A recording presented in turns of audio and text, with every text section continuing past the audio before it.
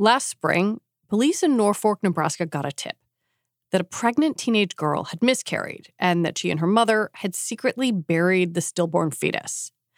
After an investigation, the police charged Jessica Burgess, who was 41, and her 17-year-old daughter, Celeste, with removing, concealing, or abandoning a dead human body, a felony. It was an upsetting case. Celeste reportedly said she'd given birth unexpectedly in the shower and said her mother helped her put the fetal remains in a bag, drive them out of town, and bury them. There was also some evidence the remains had been burnt. But this is where the case takes an important technological turn. According to court documents, Celeste had been roughly 28 weeks pregnant. And when the detective on the case asked Celeste to pinpoint exactly when the miscarriage occurred, she turned to her Facebook account because she'd been messaging her mom that night at exactly 3:38 a.m. That gave the detective an idea to serve Facebook with a search warrant to get Jessica and Celeste's messages. And what he found dramatically changed the case.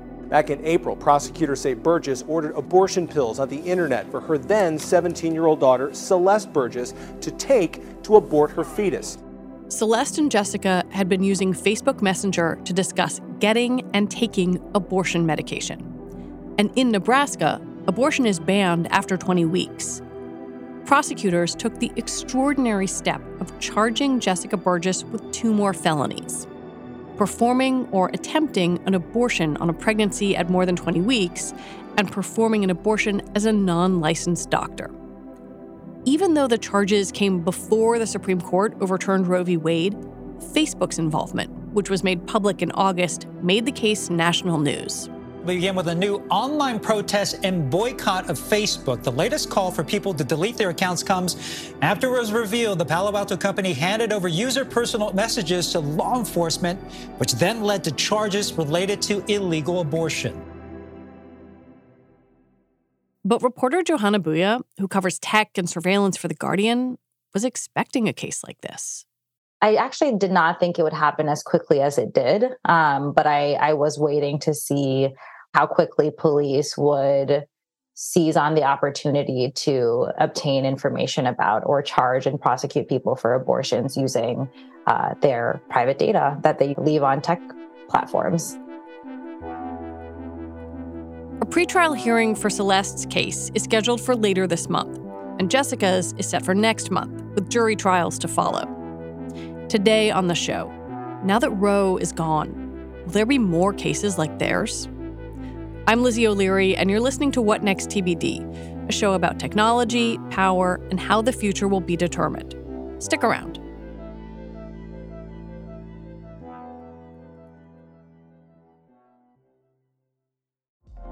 Apple Card is the perfect cashback rewards credit card. You earn up to 3% daily cash on every purchase every day. That's 3% on your favorite products at Apple, 2% on all other Apple Card with Apple Pay purchases, and 1% on anything you buy with your titanium Apple Card or virtual card number. Visit apple.co/card calculator to see how much you can earn. Apple Card issued by Goldman Sachs Bank, USA, Salt Lake City branch. Subject to credit approval. Terms apply. According to court documents, a Norfolk detective served Facebook, or Meta, with a search warrant last June. And the company handed over information about both Celeste and Jessica's accounts, which included their messages to one another. The Facebook's response when I was reporting out this story was that, what every tech company says when I asked them about law enforcement requests, which is we review the request really closely. We make sure it's not overly broad, and we only give the information that we are absolutely compelled to give. Companies don't really have a lot of leeway to fight these. These are legal subpoenas and warrants. So Facebook handed over this data. And what these chats seem to show is the mother and daughter pair, procuring abortion medication. Well, the chats show that they were talking about getting, quote unquote, that thing out of her, talking about getting medication over the internet. It seems clear they're discussing a 2-pill regimen for a medication abortion. In one exchange, Jessica says, yeah, the one pill stops the hormones, and then you got to wait 24 hours to take the other. Celeste replies, okay. The messages are simultaneously intimate and significant while also tossed off in everyday digital shorthand. I mean, why wouldn't you expect this to be private, right? You're Right. having like a very private conversation directly with your daughter. There's no real expectation that literally any law enforcement will be able to look at it. And pretty easily too, right? They just fill this piece of paper out, send it to Facebook. Facebook will review it and say whatever. And in the end, ultimately, in the vast majority of cases, hand that information over. Soon after the Dobbs decision, when the Supreme Court overturned Roe v. Wade, many tech workers pushed their employers to protect data around abortion, like location data or search histories. Companies like Google and Facebook say they will try to protect some things, like health information. But in criminal investigations, it often doesn't matter. In this case, the cops weren't specifically asking for information about abortion. So those types of concessions that are really narrowly curated and tailored to specific types of data are not always helpful because in the warrants, police are not always saying that they're seeking health data. And in fact, this wasn't health data. This was their messages. He was just asking for Facebook information. He also asked for pictures that the two women were tagged in, right? That has nothing to do with health data. And yet it can tell you so much about your health and your journey to seeking reproductive health. Saying that you're only going to protect a particular type of data actually doesn't even protect that type of data because what health data is Facebook really collecting about you? It's really just your intimate connections and your conversations, the things that you like, the things you shop for. It's all of that can still paint a very similar picture. Well, yeah, one of the things that's so striking in these messages between Celeste and Jessica Burgess is that they are seemingly talking about this medication, but then also talking about things like, oh, I friended so-and-so's mom, and did you hear that thunder? Like It's this really kind of everyday exchange. Yeah. I mean, like I can't think of a single person who would feel comfortable, regardless of whether they're doing something that could be the root cause of a police officer charging you with a crime. Like, who wants their messages revealed? I would die. Like I would simply rather perish than have my messages on the internet, even if it was like very innocuous and totally fine, right? It's just true. It's like the everyday like conversations of a human being should not be, visible to anyone. How much do we know about what kind of requests platforms get from law enforcement and how often they comply? Tech companies publish a transparency report about every 6 months where they say, here's how many government requests that we've gotten that we're allowed to tell you that we've gotten that don't come with gag orders or non-disclosure agreements. Here's the percentage of those requests that we respond to with some level of information. And they also categorize it by the type and category of legal request it is. So there's warrants, there's subpoenas. I believe Google is even like breaking out how many reverse search warrants they're getting, which is when there's not really a suspect in mind and police say, hey, can you give me all of the information on everyone who searched for this particular term or who happened to be in this location at this time. So the transparency reports are pretty detailed. I mean, can't think of Facebook's off the top of my head, but Google's, it's in the tens of thousands every 6 months. They get so many legal requests and respond to, between 80 and 90% of them with some level of data. It's rare that a tech platform refuses a request from law enforcement. The most famous example is clearly Apple's refusal to unlock the suspect's iPhone after the 2015 San Bernardino shooting. Johanna says that kind of thing almost never happens. Twitter pushed back in a particular case where a federal agency was asking for information about an account that was sort of a parody of, I believe at the time, I think it was Alt's DOJ. I think it was like a parody account of the DOJ. Twitter said no. I know Facebook has also pushed back on several instances. It's definitely not the rule. It's absolutely the exception. I think it's really hard and expensive to push back on these cases. And they get so many, right? As much as they are saying that they look into every single one. I mean, if you have like tens of thousands every 6 months, there's only so many that you're going to be like, okay, this might be overbroad. It's worth us pushing back on it. Let me push back for a sec because, a detective or some other agency working on a case is going to say, well, wait a minute, this information that is, possessed by Facebook or Google or what have you is helpful to me in solving crime. Why is that concerning? It's concerning because, one, we have a constitutional right to reasonable searches and seizures. We have a protection against unreasonable searches and seizures. And we have never been in a situation before, I mean, not never, but in the last, 10 to 15 to 20 years, we are in this sort of new era where a warrant, used to be, I'm walking into your house, I'm going to look through the files in your home. You get to see what the police officers and law enforcement are looking through in your home.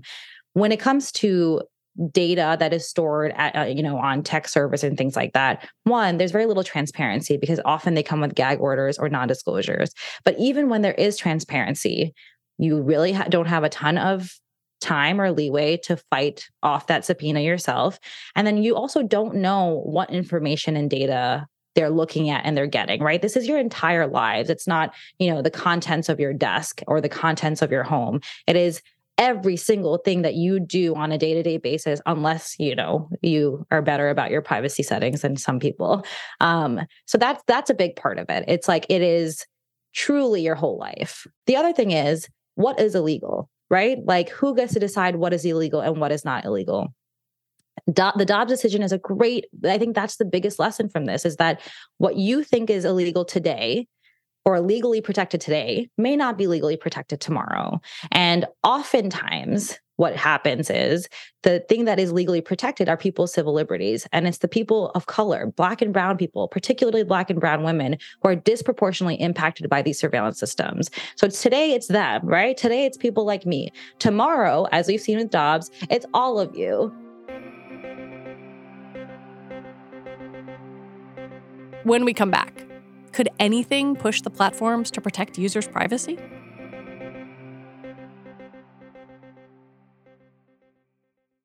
How does the Dobbs decision figure into this? Because you did have, after the court's decision, a bunch of these companies saying, we will support our employees' right to an abortion, sounding like they were taking these stands. And I wonder kind of how that shakes out when they're faced with a law enforcement request. A lot of the companies said things that were really similar to Facebook, which is like, we're going to protect health data. Google said that if you're searching for abortion clinics, they'll mask that location. Again, the problem is, police are not sending subpoenas saying, hey, this is an abortion investigation, or hey, we're looking for health data specifically. They want your messages. They want your emails. They want your location data. And none of that falls under the categories of things that Google, Facebook, and all these other companies are saying that they will protect and mask. Johanna spoke with several researchers who tested whether an Android phone would actually mask abortion clinic search data, which is what Google had promised. But one researcher found that her phone gave her away. In one instance, while it didn't say Planned Parenthood on her Google Maps route that showed where she went like a couple weeks ago, there was a pin right where the Planned Parenthood location was, showing that she did stop there. Google basically said, well, it's because Google Maps didn't detect that she went to the Planned Parenthood, that they detected that she went to the locations around her, but her search history still said Planned Parenthood. Like there's just so many other details and pieces of information and data that will point to the fact that this person was seeking reproductive health care. And it basically doesn't matter that Google is not showing that she actually stopped at Planned Parenthood. I'm thinking about the incentives that platforms do and don't have to protect user privacy. There has been a lot of conversation about moving toward end-to-end encryption. That is something Facebook has talked about for a while. How much would that change the picture vis-a-vis law enforcement? It would change it drastically. The only way to protect user data in a surefire, guaranteed way is to not collect it. In lieu of that, and making all of that data end-to-end encrypted would effectively do a lot of the same thing, right? Like tech companies will no longer be storing that data, that information, and those messages would only be between you and that person that you're speaking with. And there is no way, or at least no easy way, for anyone else to access the data. The company doesn't even have it.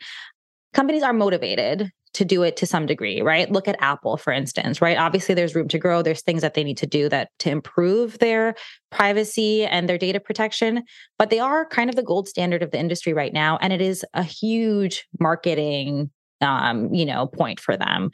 They really push the fact that they are the most private and most secure company, and it works for them.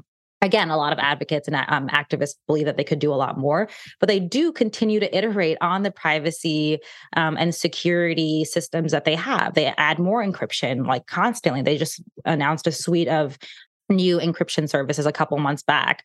And Facebook, again, like you said, to its credit, is also now testing end-to-end encryption for messaging. They've expanded that test to a wider group of people right now.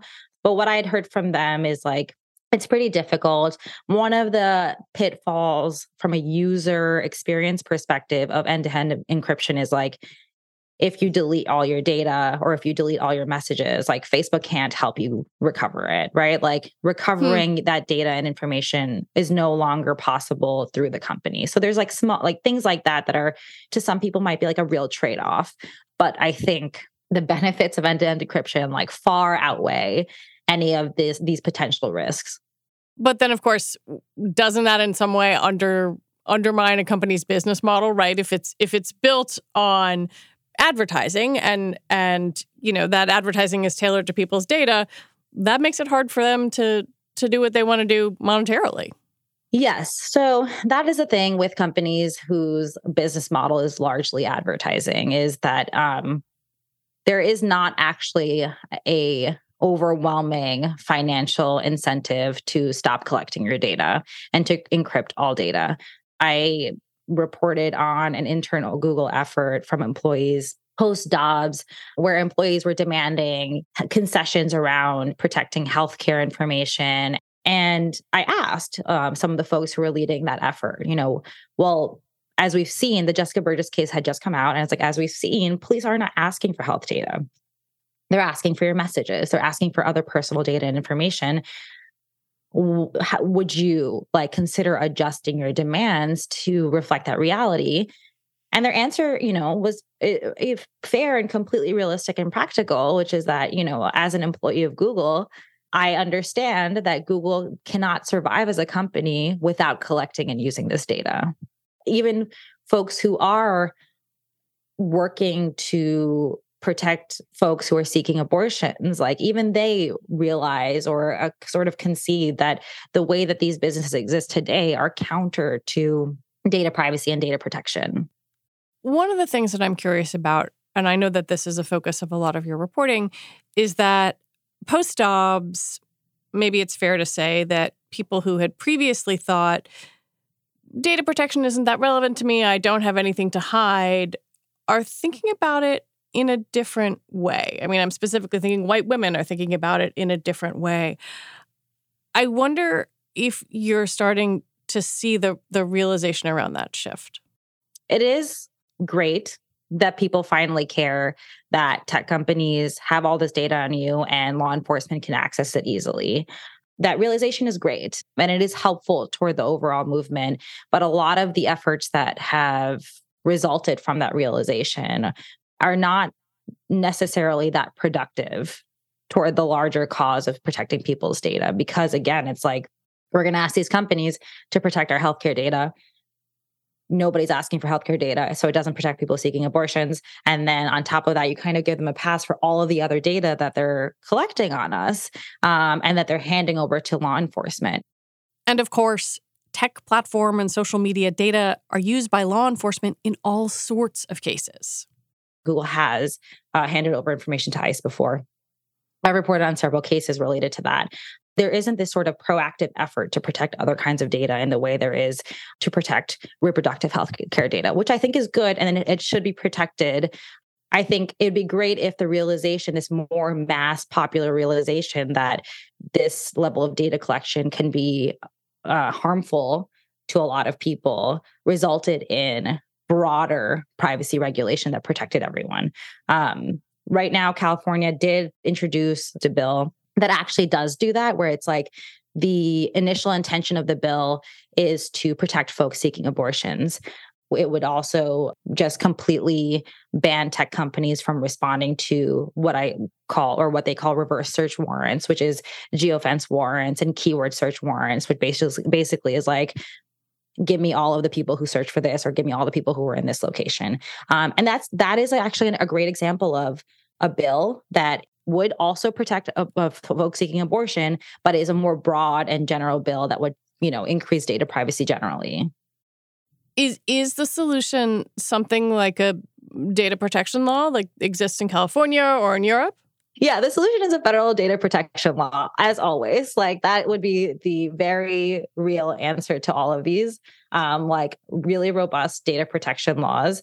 But even like state laws, you don't do enough, right? And like, you can dictate or try to regulate data in a particular state, but data doesn't like exist within the geographical boundaries of a state, right? So it's like very difficult to really control what a tech company is doing and, with your data across the country. Going back to the case of Jessica and Celeste Burgess, as this case moves forward toward trial, are you expecting more of these? Yes. This actually happened really early because the initial request happened before the Dobbs decision. So this came out when it did, and it got a lot of the attention that it did because of the Dobbs decision. But at that point, in speaking with public defenders and folks who are really focused on the use of surveillance tech in cases, they thought it was too early. Like, we would see more and more of these as police, it takes a long time for police to find people, charge people, take it to trial. So I think, in the next couple of months, in the next year or so, we may begin to see more of this, unless, by some miracle, laws are passed that protect us. And there are renewed efforts to pass another federal privacy bill, but we'll see what happens. Unless that happens, I think it's safe to say that we should expect a lot more of this.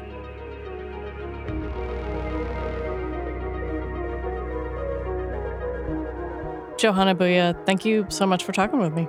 Thank you for having me. Johanna Boudia is a senior reporter covering tech and surveillance for The Guardian. And that is it for our show today. What Next TBD is produced by Evan Campbell. Our show is edited by Mia Armstrong-Lopez. Alicia Montgomery is vice president of audio for Slate. TBD is part of the larger What Next family and also part of Future Tense, a partnership of Slate, Arizona State University, and New America. And if you are a fan of what we're doing here at this show, I have a request for you. You can join Slate Plus. It helps support us. Just head on over to slate.com/whatnextplus to sign up. You'll get all your Slate podcasts ad-free. All right, we'll be back on Sunday with another episode. I'm Lizzie O'Leary. Thanks for listening.